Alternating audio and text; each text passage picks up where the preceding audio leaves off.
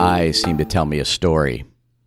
In that story are good people and bad ones, beautiful sights and ugly ones, happy experiences and sad ones.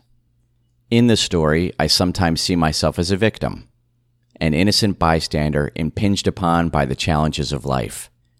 But it's just a story, a child's tale.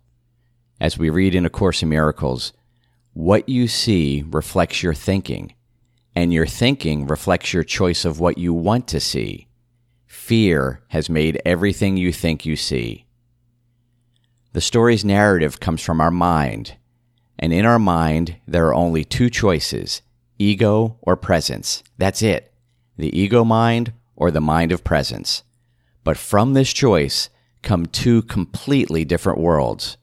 The world of the ego is the one we most often experience.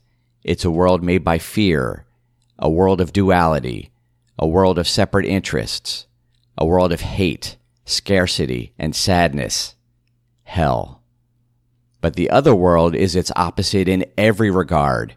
From the mind of presence comes a world of joy, abundance, and peace, unconditionally, independent of anything anyone says or does, independent of what's going on with our body. It's a world of incredible happiness. Heaven. In the wise words of A Course in Miracles, seek for one, the other disappears.